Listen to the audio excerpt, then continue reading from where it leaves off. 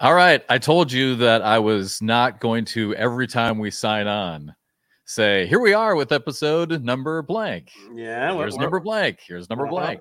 But again, at the milestone ones, I just wanted to mention it. So this is episode 30. No way. Yeah.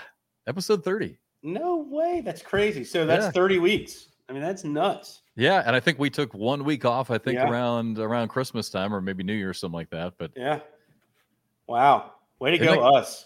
Isn't that crazy? I mean, that's more than half a year now. That's bizarre, actually. Isn't it crazy? I mean, what's really crazy is I kind of stopped and thought about it. We're almost halfway through 2022, and it feels like it just started. I know. It's crazy, isn't it? It's interesting when I think back about my life timeline up until 2020. Like, I feel like there was like a 2-year time warp between COVID, 2020 and 2021. Like, it's hard for me to remember now whether things were pre-COVID. That's kind of how I shouldn't say that. I actually that's kind of what's helping me remember things because there was such a time warp there. It's almost like the Bible, right? BC and AC. It's like the same thing. Before COVID, after COVID. Yeah, that's how like I feel like that's how I'm remembering things now in my life. I'm like, no, for sure. Was that before COVID? Yeah, if it was 2019 and before, I felt like it was normal, right? Yeah. Anything that was 20 and 20 and after has been somewhat driven by COVID. Yeah, so it's bizarre. For sure. By the way, I'm not wearing all of this Kansas gear. Yeah, to torture you. I promise I'm not. It's okay. But I am wearing it to torture our guest. Yes. I have no hatred for Kansas, actually. Coming up in about 20 or 30 minutes, we're going to talk with Jason McCannon, who is the owner, founder of Fire Cornhole. So he's one of the big bag manufacturers in the sport. And just so happens that he is also, like Bernie, a huge North Carolina Tar Heel fan. So so I'm not doing it to you. I'm doing it to him. Yeah, it's maybe a little bit to both of you. Yeah, it's okay, man. I'm happy with how last year. I'm actually happy with how last year ended because it was a train wreck midway through the season. So it was all gravy. Yeah. Well, and you guys had a ton of milestones. I mean, and just as you've mentioned numerous times, just to single-handedly hand Coach K his final loss at home and his final loss ever.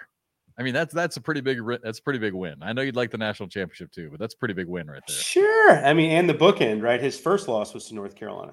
Oh, that's right. Yeah, I always forget that you say that. Yeah. So, he can just take it. All right, so we'll talk with Jason McCannon, Fire Cornhole, coming up here in about 20 or 30 minutes. But man, so much to talk about. What a huge week. I'm not even sure where to start. I mean, I feel like during the week I always just kind of write down a bunch of stuff, and we just kind of. We're going to talk about cornhole, aren't we? We are. We are. I got to tell you, I mean, it's just during the quote unquote off season, and I feel like we had a couple long breaks in between nationals. Right. Where it was kind of fun to talk about all kinds of other stuff, but I feel like there's so much going on right now. But I guess I'd love your overall thoughts of Dallas and just what Stacy thought and Trey and what some of the ACL thoughts were. I always like to kind of pick your brain and see what was kind of the reaction. I got to tell you mine real quick. I loved being in Dallas, Bernie. I mean, I thought it was so easy to get to. Not for everybody. Everyone has travel issues when you're traveling. Hundreds of people. I get it. But it was super easy to get to. It's centrally located. It seemed like we had a really great talent pool of players. Now, a lot of that might have had to do with the fact that it was the first pro shootout. But and the venue, even though we started out with some hiccups because the space wasn't as large as they thought it was going to be, and we kind of got pushed into that basement area. I actually thought it worked, and I thought the level of play was extremely high. I love being able to walk around and talk to all the players. For me personally, broadcasting it. I actually really enjoyed the weekend. I thought it was so much fun to be there. Yeah. It's funny you ask about the ACL reaction. I don't know anymore. I'm so far on the outside now that I'm not in the office every day and I'm not in Charlotte or Rock Hill. I'm so out of the loop, man. I'm so far out of the loop nowadays. Like I just I show up when we have to be somewhere every now, I try to get back as much as possible, but now that we're in our travel period, that's really going to be hard because come back here, then we're gone the next week. It's hard to go to Rock Hill. I don't really have the time. So and if you're not in that office, it's so strange how it works. If you're not in the office, you're not privy to those conversations, you're out of the loop, completely out of the loop. Yeah.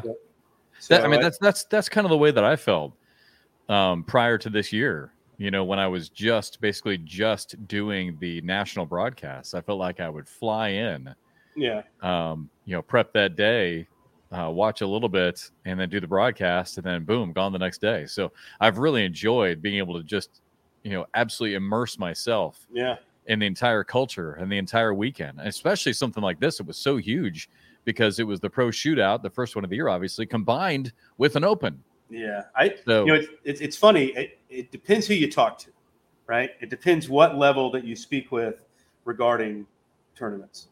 If you talk with Stacy about the grand scheme of things and some dealings with the Professional Bull Riders Association, those guys, I think it went very well. I think he was fairly happy with how everything went. Now, you talk to people that had to deal with the putting together, the actual logistics and putting everything together to make it happen. Right. I don't think they were as excited about how everything played out. So it really kind of depends on who you speak with. So, by the way, real quick on the bull riding thing, I had no idea that world was to that level. Obviously, I've heard of the PBR and have watched it a little bit, but to see the spectacle that was the PBR for their World Championships for that week in Fort Worth. That was incredible. So Dickey's Arena is where we were down in Fort Worth, Texas. And from the outside, it looks like Allen Fieldhouse. Looks like it was built in the 50s, right? Right. Oh, yeah. You walk inside, and it looks like Charleston Place. It looks like the Belmont Hotel downtown Charleston with the crown molding and the chandeliers. I mean, the suites have been done to just an extravagant level. Yeah, I didn't see that part of it. Oh, my gosh. Well, I never made it out of the bowels of Dickey's Arena, so...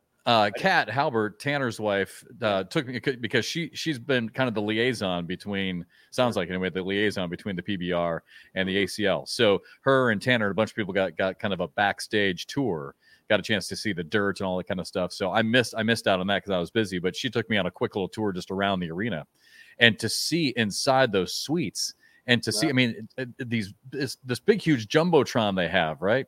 That Dickey's Arena has. I mean, that I know firsthand from working with universities. When you get that LED ribbon and those LED scoreboards, it's millions of dollars. But these suites with the crown molding and chef quality food, and I mean, chef quality food prepared fresh for all these people, like the money that is in PBR for the fans. Like, I didn't realize. I mean, we're talking a high level, very affluent population that follows, the PBR, and it was fantastic. It was really cool. Especially in Texas. That's true. Right? Yeah. You get that's a lot of oil money bouncing around. That's a lot of money. That's in the rodeo circuit there. There's a really good documentary, and I cannot remember the name of it. I believe it's on Netflix, and it's about the bull riders themselves. Yes. And who they are, and the injuries they deal with, and all. It's a really good documentary, actually. Is that the same one where they talk about the guy who was actually stabbed by a horn through the chest or through his back and then went through his Probably. I mean, think I've heard, because they talk about all the injuries and how the surgeons that are kind of on that tour, compare, there's no sport that compares because the massive traumas that they have are well beyond what football and hockey, other collision sports have. So it's an interesting documentary, and what they're going through, the injuries that they have while they're riding these 1-ton vicious animals, right? Yeah. Like it's crazy, but we'll see what happens. It sounds like there might be some things in the future between the ACL and the PBR. So I mean, come on, fans of professional bull riding and cornhole, and I mean, it's just like, it's perfect, right? I mean, it's like just. Yeah. It's a perfect like long lost cousins who found each other this past week, and they're like, "Man, that's so cool. How do you do what you do?" And then on the other side, how do you do what you do? I mean, it's really kind of cool to see the mixing of the two. Yeah, I don't know if you noticed, but you would see, especially during the broadcast, did you see a lot of the riders kind of coming in on the side? Yeah, kind of checking things. I think they were riders, but just kind of checking things out, seeing what all the hubbub was about. So that was cool. I mean, it felt weird to me, to be honest, to be just kind of relegated to the bowels of the arena. Right? That was strange. But I mean, I was, it went off well. I think, the broadcast went well. on the women's side, having two women that hadn't been there before broadcast wise. So that was pretty cool. I guess Chelsea Hubbard had been on a broadcast in her college tournament that she was in. Right. A couple of years ago. Right. But as far as the pro division, I don't know if Chelsea had won any matches this year in pro singles. So yeah, I'm not sure of her record. To get to the point to where she makes a broadcast in the semifinals in her first shootout, or the finals in her first shootout, is pretty cool for her. And Deborah Odom, who's such a great lady, getting to her first broadcast was cool. But then, Cheyenne Renner. So, all right. So while you brought her up, so again, another reason why I really wanted to do this podcast was to be able to, talk about some of these players, because again, I'm running around like a chicken with my head cut off behind the scenes, trying to meet some of these players that I've never met before. I mean, sometimes as many of the players that I have met, I still get, some surprises. There are still some people like Joe Neistat. Never had a chance to talk to him until this weekend. But so you get these great stories, and you mentioned Deborah Odom. But first, just going back to Chelsea. So she's from Gray, Georgia. She's only 20 years old. The Gray, Georgia area sounds like it's outside of Macon. But yeah, massive town. Yeah, right. So yeah, so she was part of the 2020 college championship. She was playing for Middle Georgia State with Michael Radney, and now she's at Central Georgia, and she wants to be a radiology tech. So I mean, she's been playing since the 7th grade. Her mom Tracy made the drive all the way with her. She's been in dance since she was 4 years old. We talked about that for a while because my daughter Noelle, I mean, she was part of that world. I mean, we all were. I mean, when your daughter's in it, the whole family's in it. So we were part of that whole world. But I mean, Chelsea is just a great person. And then Deborah, for those who don't know, like I thought Deborah was fantastic. I mean, she really played her ass off. Yeah. So she's from Iola College, near the College Station area. So about 3 hours away from Fort Worth. But just a few notes. I mean, some of these I got a chance to talk on the broadcast, some I didn't.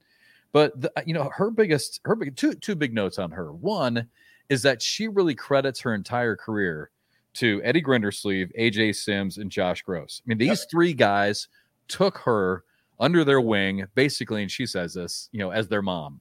Right, and they travel with her.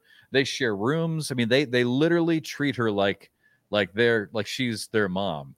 They make sure that she has, travel back and forth, where are you going to eat? I mean, they literally take care of her like she's one of their own. But basically her big thing, which I thought was interesting, she spent 27 years as playing horseshoes. Yeah. And she got all the way up to number 3 in the world on the women's side. And then all of a sudden decided to give it up for cornhole, which I thought was a really interesting story. Even her bags have interlocking horseshoes on them.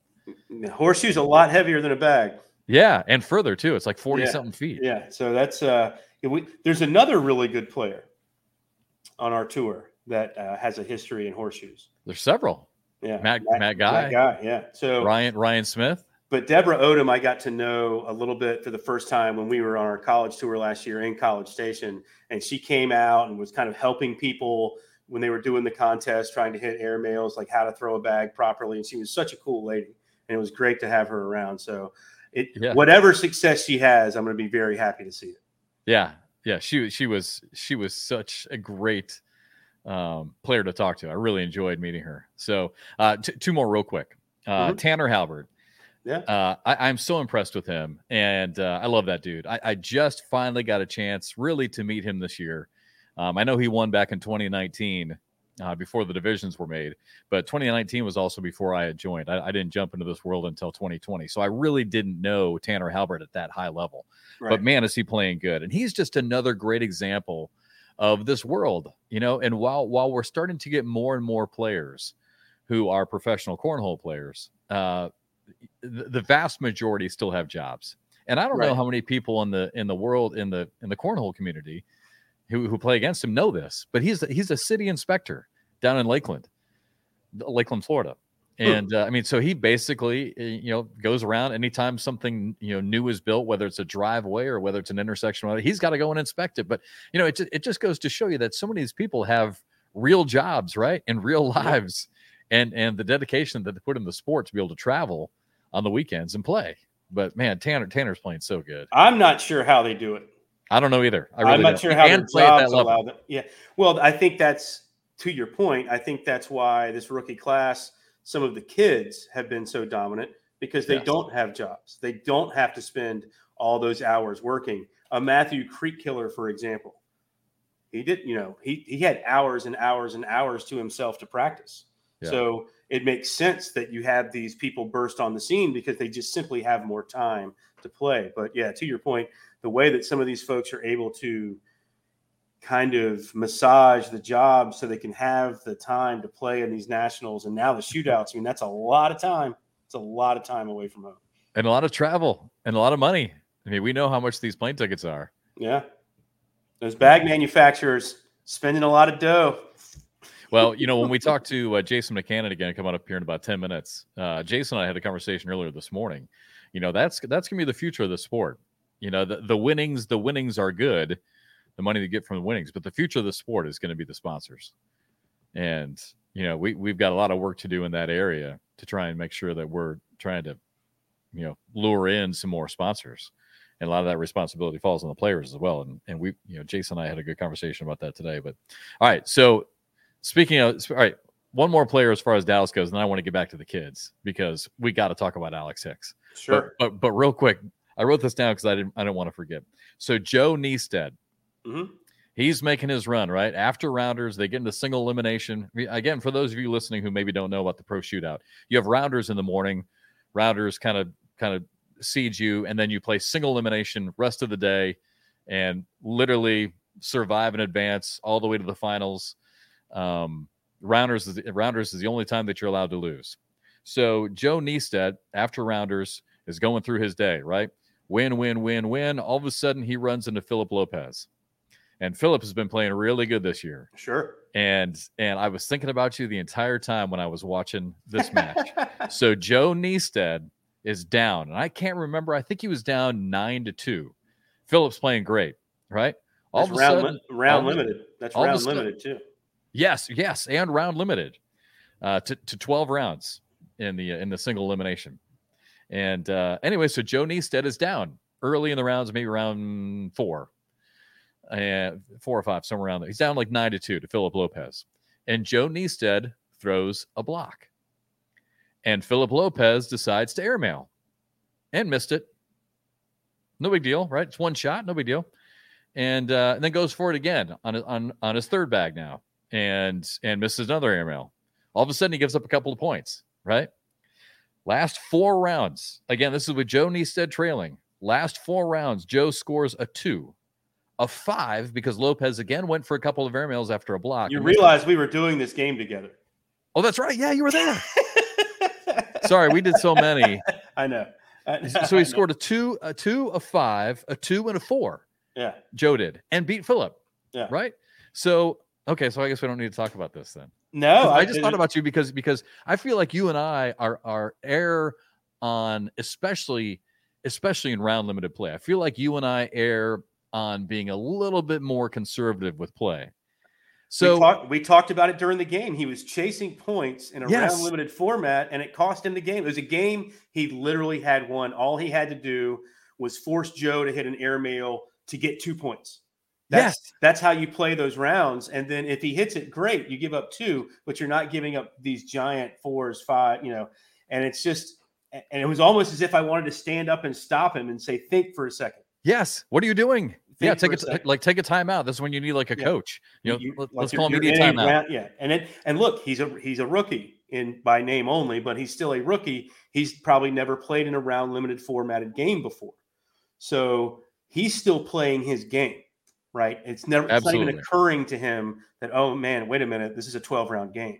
And then once it was over, I'm sure he thought to himself, wow, all I had to do was just kind of go in behind, force him to hit a big airmail to get 2 points. If you do that enough, you're probably winning. Yes. And it's just people forget. And I think a lot of this rookie class that's never done it before, I think some of them, I don't know if struggle is the right word, but I think some of them was the first time they had to think differently during a game.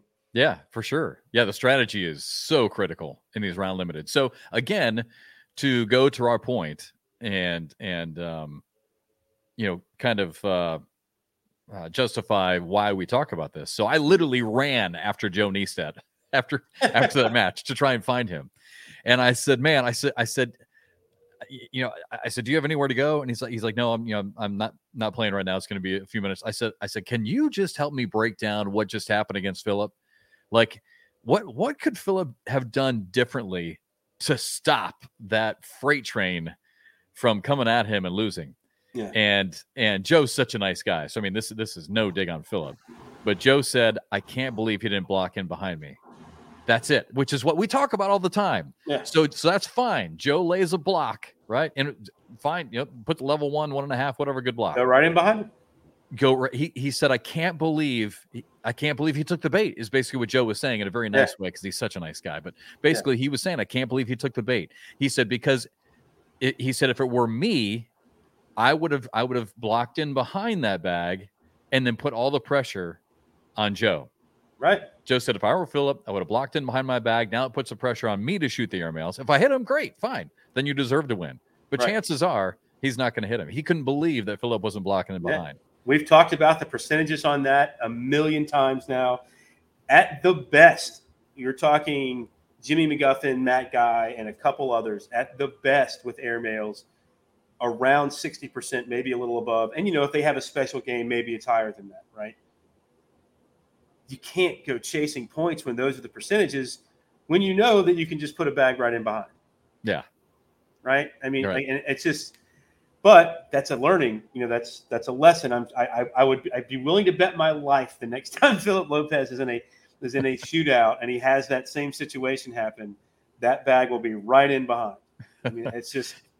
Well, and selfishly, here was the great moment.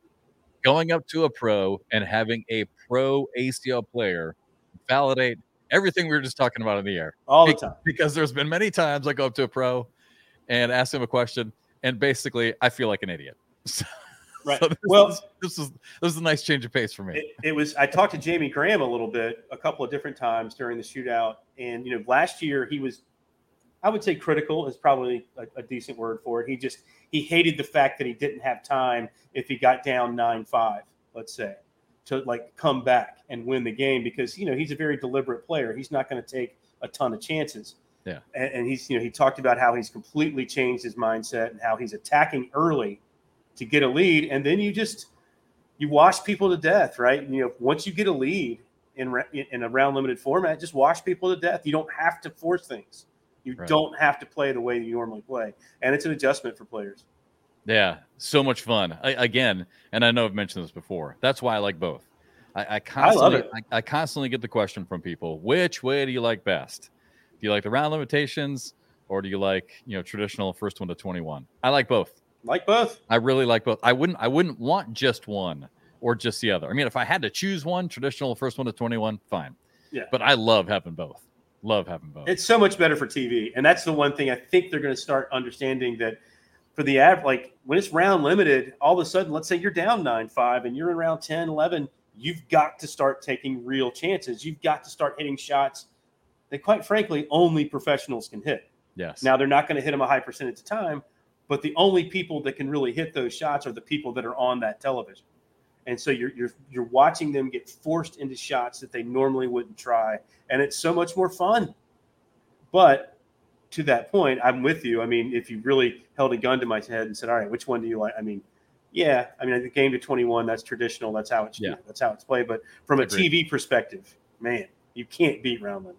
And the drama. There were a couple times during the broadcast, I said to Trey, I'm like, man, dude, like you could, if someone had dropped their pen, it would have been like a lightning strike.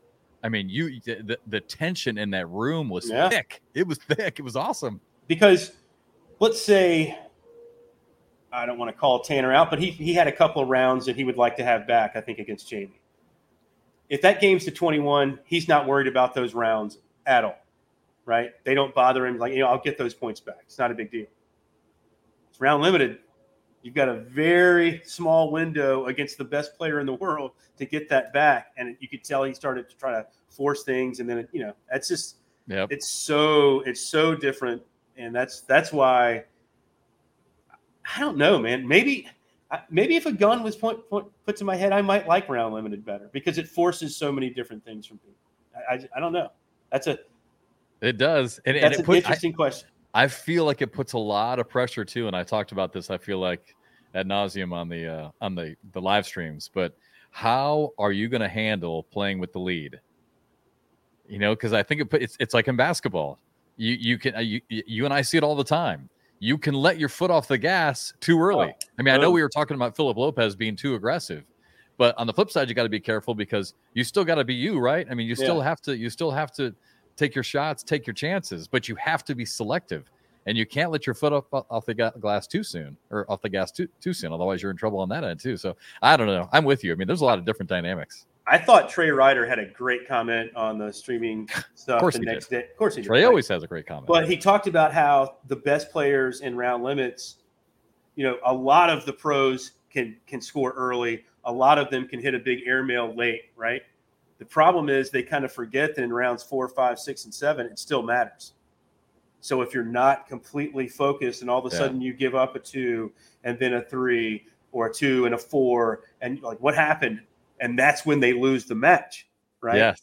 And that's people forget that. Critical. Yeah. I can't tell you the number of players who I talked to where they were so frustrated after losing because literally one round can change everything. And that's exactly what happened with Jamie Graham. I don't know. I said this during the broadcast, but for those who didn't hear it, in the semifinals and in the championship, round 6 completely turned his match around in both those. He was down big to Joe Niestad, scored 2 points in round 6, and went on to win it. Totally changed that match, just one round. Same thing against Tanner. Round 6, he put up that big 6 spot, and then went on to win it. So round 6, like you're talking about the middle rounds, I mean, every single round matters. It's crazy. Talking about Jamie, I don't think Jamie ever thought he was going to lose, and I think that's a difference between Jamie and some of the other players. Even when he was down, and he was in trouble against Joe Niestad. He was in real trouble. I don't think he ever thought he was going to lose that match.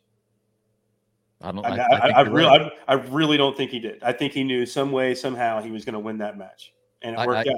I totally agree with you, Bernie. And Jamie and I had a long conversation after that night was done, and he had already won. And I really feel like, we constantly break down the bag, the throw, the mechanics. But the difference between 2021 Jamie Graham and 2022 Jamie Graham might just be here, Bernie. It's the 6 inches. It might just be here. Yep. Yeah. Yep. And I realize he's taking more time, and that's frustrating people. And if we want to have a shot clock someday, I'm fine with that. You and I talked about it during the live streams. Yeah. But shoot, man, and maybe it's just because I come from baseball. There are pitchers. I've mentioned this before. Steve Traxel, look it up. The dude took forever to pitch the ball. But you know what? He won. There are I mean, we used to call them human rain delays. But you know what? They were good. And it just happens. It's sports, right? Everyone has different techniques. I mean, don't they have a pitch clock now in minor league? Yeah, they do. Yep.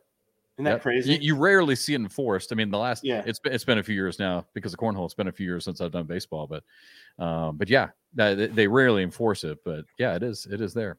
All right. Speaking of the big win for Fire Cornhole and Jason Graham this weekend, that is a perfect segue as we bring in our good friend of the show and the founder of Fire Cornhole, Jason McCannon. What's up, brother? Hey, how you guys doing? Appreciate you having me. Yes, sir. All right, so real quick, so while we're talking about this, I think you could hear us back in the green room, but Jamie and I've talked a lot this season. We talked about bags, we talked about mechanics. He's even been helping me with my mechanics, but truly, Jason, I really feel like this approach of his to slow things down is working for him. Do you feel like that's the big difference for him this year? Just what's between his ears? I just feel like Jamie is, to me, I tell people, I think he's the most strategic, player in cornhole. He thinks about every shot, like Matt guy, he's not thinking. Matt's going to slide it. If it's not there to slide, he's going to airmail it, Yeah. Yep. But Jamie is calculating every shot. He's thinking ahead, what's going to happen the next round. And he's always just, in his head, I guess, but it works for him. Do you feel like he's mentally tougher this year than last year? Oh, yeah, than last year. Yeah, he's got that. If you go back to 2020, that week at Worlds where he, dominated. I remember, I'm not sure which event it was, but I was at home and I saw it on television. And, I was sitting here with my wife and some friends, and I said, he's not going to lose all week. You could see, when he's got that look, that killer Jamie Graham, like, I don't care who I'm playing, he's up there with the best. Him, Matt, Ryan Windsor, that's my top three in the world. Have you noticed? I mean, I talked to Jamie this weekend, or last weekend, I should say, and he made mention that he's specifically trying to play differently now in the shootout. I think last year it was in his head. I think everything was kind of in his head last year a little bit, but I think he's approaching the shootout completely with a different mindset. Get out early, and then if you got to, just wash him to death if you need to, but get out early and just kind of control the match early instead of worrying about trying to come from behind and then running out of time. Right. I think the shootout, you definitely have to play different. I haven't talked to Jamie so much about that, but I have with Eric. Eric likes to do that muck up game and then, get the big points, but Eric Davis can go hole for hole with anyone, so, I tell him in the shootouts, he needs to try that strategy. And then if the opportunity presents itself for him to do his junkie game, then take advantage once the opponent's missed. But you don't want to give up a 4 or 5 early and then have, limited number of rounds to get those points back. By the way, we just got to step back real quick for those who are new to the sport. Well, actually, let's step way back. I don't know if you noticed. Are you seeing this crap? I wore a special shirt for you today. Just noticed. I got to stretch real quick just to. This is not the first time he's done this to me, Jason. I was a little tight, so I just wanted to stretch. Let me pour my water here. That's what I'm talking about, right? Yeah. Cheers, Bernie. Yes, sir. Thank you. All right. So for those who don't know, again, this is Jason McCann of Fire Cornhole. And for those new to the sport, sometimes, Jason, I like to, like you and I talked about this morning, I kind of like to step back because with Bernie and I's show with Borderline, sometimes we're getting some people who listen to the show who aren't pros, right? They're not necessarily avid cornhole fans. So for those who don't know, Fire Cornhole, you guys actually sign players. Correct. So when we're talking about Jamie Graham is a Fire player. Matt Guy, Fire Cornhole sponsored player. By the way, congratulations, Eric Davis and Brett Guy. Again, 2 more Fire Cornhole guys who won on the double side. So, I mean, if you can, Jason, are you kind of like almost, you're a bag manufacturer. You make cornhole bags and obviously all your apparel. Do you kind of also work as an agent as well? Not so much an agent, but, I do like to, give these guys as much advice as I can on, how to be more successful. Like I was telling you earlier, talent wise, we have some of the best players in the world, or the best players in the world. So, they're gonna achieve the cornhole, I guess, status just from their wins and playing. But, this sport is growing to a point where, the professional side of it is where there's another way to make money. And that's the stuff that, all these players need to work on. There's, you can't really fault any of the players because professional cornhole is new. These guys haven't been taught and trained and gone to class like all these other, different sports. But it's getting to that point. And so, the player who is a top tier player who gets himself elevated to that professional level first is going to be the one who I think reaps the benefits from that. I want to talk about a different Fire player. And it's a Fire player that I think has really, really large upside if she can get out of her own way. I think Kaylee Hunter, obviously the female game is kind of run by Cheyenne Renner right now. There's no way around it, right? But from a talent perspective, there's only 2 or 3 that I think can really go up against Cheyenne talent for talent right now. And Kaylee's one of them. I just don't think she believes that yet. And the day that she does, I think you might have another champion on your hand with Fire Cornhole. Oh, Doc, I agree with you. Kaylee, I think she has a little more confidence than you think. She's beaten Cheyenne heads up several times. She just hasn't, I guess, Cheyenne dominates more, on the circuit and whatever. But, Cheyenne, to me, if you say who's the best female player, you're going to get one answer. It's Cheyenne. Yeah. Then there's, the next, if you say who's the best male player, you might get 3 to 5 to 6 different answers. But Cheyenne is clearly at the top. And I think she is in a lot of people's heads, but I don't think she's in Kaylee's head anymore. I think Kaylee has the confidence to go up against Cheyenne, and as much work as she's putting in, you're gonna see her, just when you watch her play, and it's the reason I got on the Cheyenne train a year and a half ago, is just when you watch someone play, you can tell, well, that person's better than other people. Right. Yeah. Like whether they're winning or not, you can just see the talent, right? And just the way she throws the bag, what she can do with it, it's different than a lot of other women. And so I think the talent's there. I'm waiting. That doubles win was big, right, with her and Megan. I'm waiting for that big singles moment for her. I think Kaylee was more. It's about the nerves of the big stage versus the nerves of like a Cheyenne maybe. But yeah, she's practice makes perfect. The more she's up there, the more she gets that experience. She'll break through and get a victory. So how much do you hear from your players? Sorry, Jeff. One more. I got one more. How much do you hear from your players the stress of the lights? We talk about it all the time on streaming. I know Jeff and Trey talk about it. It's different from playing out on the floor all day, and then you get to that stage. It's just different. And I think most of the players I have, like I said, Kaylee has mentioned it. Eric says he's nervous, but Eric never looks nervous to me. I don't know. I think Jamie and Matt are fine. And Brett, I think they're all fine with it. Yeah. Megan, I haven't really talked to her much about, the pressure under the lights, but, I think, she's another killer. Her and Kaylee, to me, I think that's the best team in the women's division. Well, Trey talks about it all the time. The solution to the nerves on TV is experience, right? It's number of appearances and it's experience. And I can honestly say this weekend, I don't think I saw nerves at all with Jamie Graham. Right. I feel like Jamie, I feel like Matt Guy, even Cheyenne, even though I know she does still get a little bit nervous. I think I'm starting to see them really get used to being on TV. Like Connie Altice, she really kind of seems comfortable now on TV. I'm really starting to see some of these top players really perform at night, just like they do during the day. Yeah, I think some of them are going to thrive. Some of them want that spotlight. That's true. Like Jamie, I don't think he has nerves. I think he has nerves situational during a match, maybe that's on the broadcast, but I don't think he has nerves from the broadcast itself.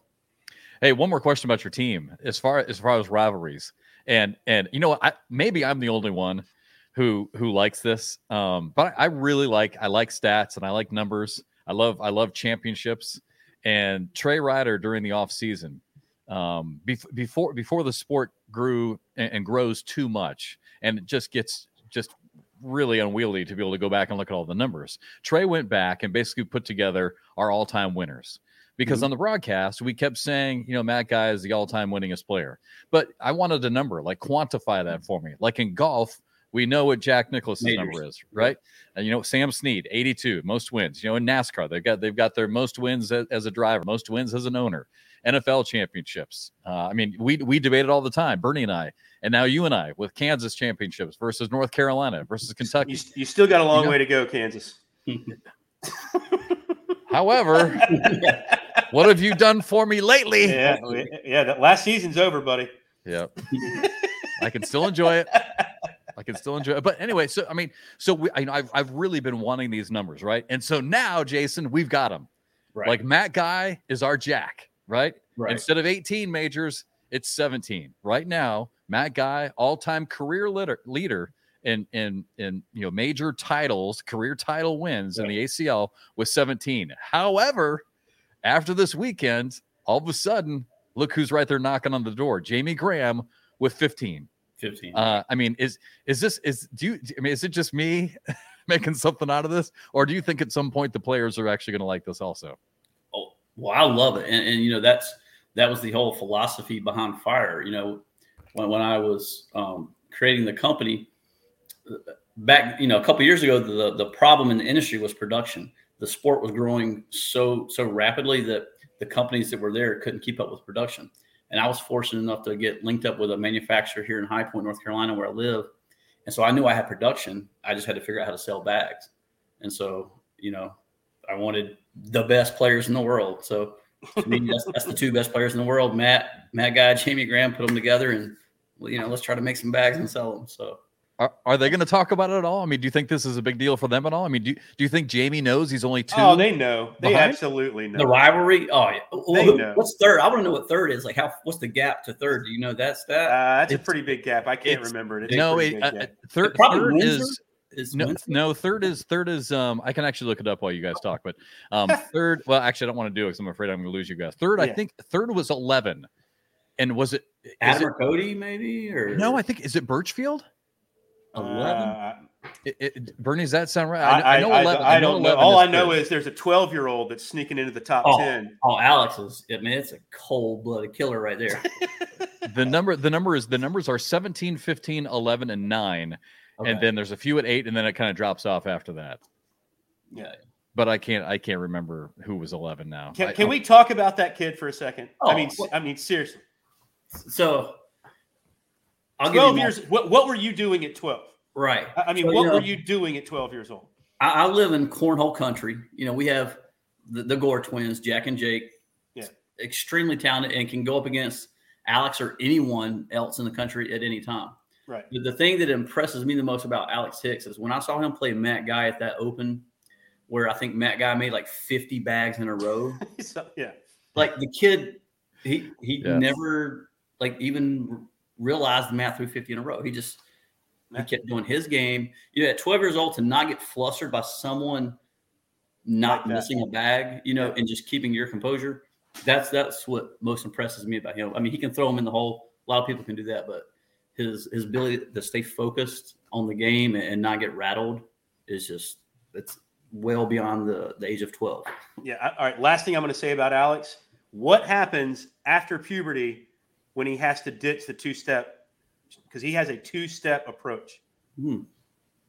So the timing's going to be off when that's an Anthony Aon question. I know, right? The timing's going to be off. He's going to get too big for 2 steps. So will that change his game? Will he be the same player? Just these thoughts that run through my brain, Jason. Right. All right. By the way, I hope I'm not railroading the video here when I pull this up, but I've got the list. Here he goes. Okay. This whole thing's getting ready to go down. This could shock both of you and everyone who's listening. Ready? Mm-hmm. All right. The top 3, I was right. So Matt Guy, 17 all-time career ACL titles. Now this includes open titles, national titles, and shootout titles. Mm-hmm. And it also includes singles and doubles. So Matt Guy, all-time number 1 with 17. Jamie Graham, number 2 at 15. Trey Birchfield, number 3 at 11.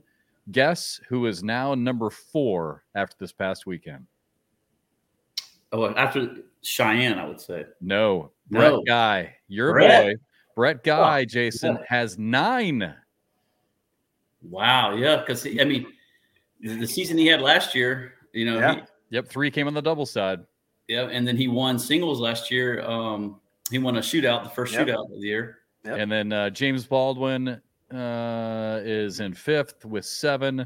Eric Davis now has 7. Ryan Windsor has 7. Jordan Kamba has 6. Adam Hissner has 6, and then it starts to drop off after that. So out of the top, you're saying like 6 or 7. That's like 4 fire players. Yeah. Well, nice advertisement. Jeff just walked into an advertisement. Wow. Okay. I'm saying you've got a fairly good staff right now. Well, and by the way, I do appreciate it. We were talking about this weekend.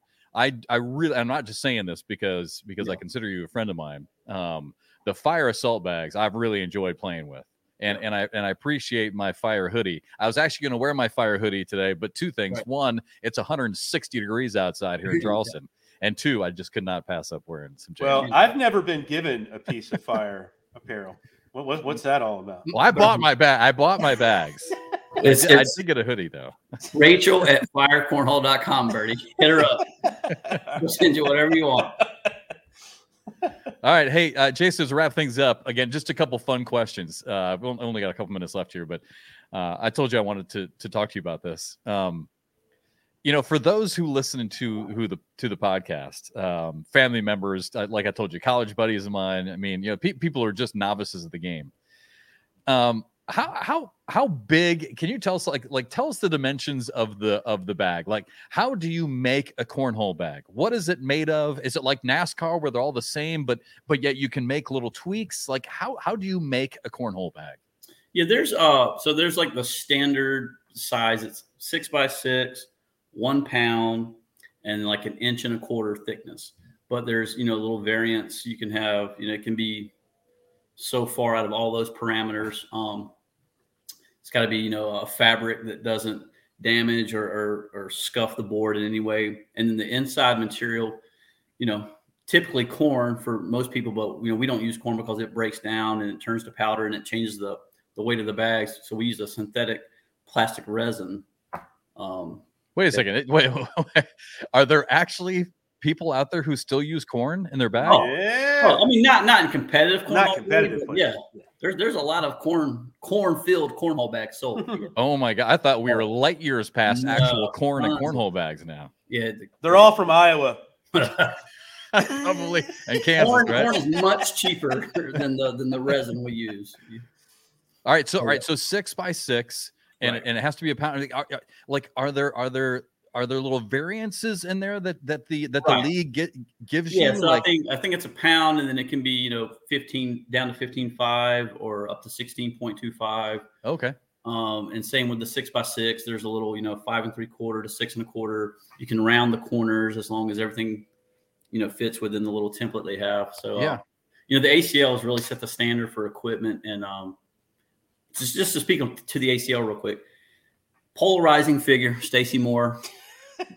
Hate him or love him, the guy has taken, a sport, a hobby, whatever, a tailgating, venture that everyone loves to do and just taking it to the next level. So, kudos to Stacy for everything he's done. I've known him for years and, don't always agree with, his policies or what he does, but the man has really taken the sport to the next level. And I'm grateful to be a part of it.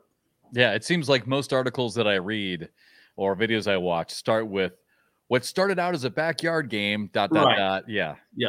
Okay, one more thing. And I knew this was going to be a problem. I knew I'd have too much to ask you and we'd have too much to talk about. Running out of time. Too limited time. We got like 2 minutes left. Real quick, kudos to you. And if you could just speak to real quick, again, I use the NASCAR analogy, but when I talked to Jamie at the beginning of the season, he said, Jason got me the bag I wanted. Kudos to you and the communication that you guys had in the off season to build him the bag that he wanted. And that's why I brought in the NASCAR analogy, because just like a driver and a crew chief and an owner have to have communication, the player and you, the bag manufacturer, have to have that communication. So what was that like in the off season? Just real quick, the discussions that you guys had to come together. Well, when we started as a company, I'm trying to make this quick, the ACL has guidelines and rules as to when you can create and release new products. So when Fire came into the picture, we had a short time. We had a month to get products available. So we did the best that we could in that timeline. And then we had to wait until we were allowed again to introduce new products. So, we knew the stuff that the players wanted and needed, but we had to wait until, the rules permitted for us to do that. And so, we just tested all the fabrics. We just are constantly getting materials in, making prototypes, sending them to the players. And then they tell us what they like, and that's what we go with. So, wow. A lot of input from the players. That's so much like golf. Right. I mean, like if you go to the PGA Tour, every one of those sets of clubs is nothing like you buy at home. Right. I mean, that's another great analogy. Yep. They're completely dialed in for every player. Yeah. Well, all right. So we got 30 seconds left, so we got to run. But hey, thank you so much for coming on. That I would like to continue this conversation some other time because there's a lot to dive into there. Just all the different conversations you guys had behind the scenes. But dude, thanks so much for your time. I know you don't do these very often. How many shots did you have before you came on? I did drink a beer. I'm not gonna lie. It's like you sit under the lights, it's my 4th or 5th podcast. So, dude, seriously, this was so much fun. Great job, and we'll see you out west here on the tour coming up. All right, That's Jason McCannon, and dude, Bernie, we gotta go. We got 5 seconds left. Always. All right, episode 30 in the books. We'll see you next week. See ya. All right, bye, everybody.